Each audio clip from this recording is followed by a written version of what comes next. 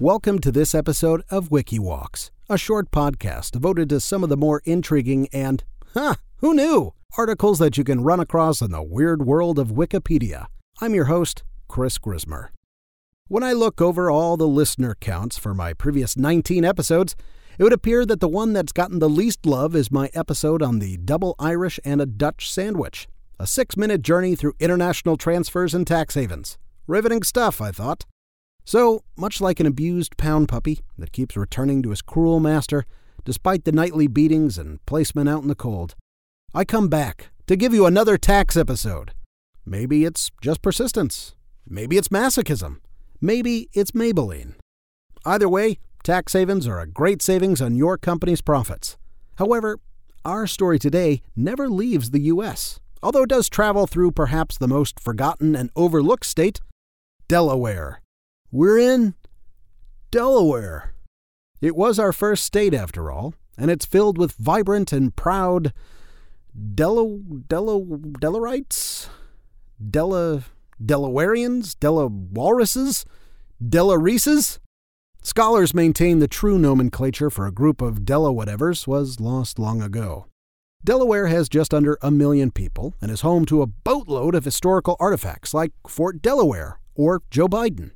But what Delaware lacks in people, intrigue, cachet, clout, purpose, reasons to visit, it makes up in generous and beneficial corporate tax laws. Only 0.3% of the U.S. population lives in Delaware. However, more than 65% of Fortune 500 companies and over 80% of publicly traded companies call Delaware home. In fact, Delaware has more companies than people. Companies that incorporate in Delaware don't have to pay corporate income taxes on money made outside of the state. And income from interest and investments isn't taxed either. But the real prize of this state's tax law is that there is no tax on intangible assets. An intangible asset is something that isn't, tangible, aka physical, like a trademark, a copyright, patents, and the like. To give a real-world illustration here, let's say I start a hair salon called The Perm Bank.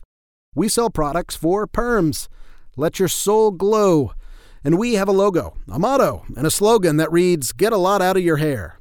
We have salons all over the country, from Shelbyville to Springfield, and at least 3 of the Dakotas. Let's say our salon in Tresemme, Louisiana, is just crushing it.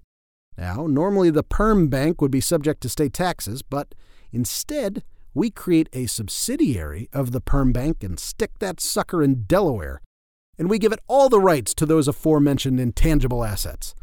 Now our salon down in the bayou will pay our Delaware subsidiary a trademark fee to use those assets. Our massively popular Perm Bank salon did $1 million in sales. Can you believe it? Oh, but man, it is pricey to use all those assets, those logos and all the branding. Good night. So, we're going to have to pay our Delaware subsidiary $950,000 for the rights to use all that fun branding. Whew. Well, that leaves us with a net of $50,000 instead of $1 million. So, we only pay taxes on the $50K, and our Delaware bro, who just made $950K in licensing fees, he pays 0 because Delaware doesn't tax intangible property. This is called the Delaware loophole. Every year, the government loses out on about $9.5 billion with a B because of the Delaware loophole. You could buy almost 9.5 billion Joe Bidens with that kind of money. So, how does that relate to a tiny building with 285,000 businesses? I mean, it is in the episode title, so it's a fair question, and I'm glad you asked. When you think of famous addresses, several come to mind. 1600 Pennsylvania Avenue, the Gettysburg, 42 Wallaby Way, perhaps. But if you want to save real big on your taxes, you need to know 1209 Orange Street, Wilmington, Delaware. Huh? It looks like a single-story tenement out of Bebe's Kids, perhaps just a beige-colored shoebox with an occasional window in it, and a logo that just says CT on it, which stands for CT Corporation, the group who owns the building. Get excited. It's literally the most forgettable thing you've ever seen. I've already forgotten what it looks like. But inside this khaki-colored rectangle of sadness is the mailing address for 15% of all U.S. companies. You see, to take advantage of the Delaware loophole, you need to have an address in the state, a place to receive mail and legal documents. But the law doesn't require you to have any employees in that state.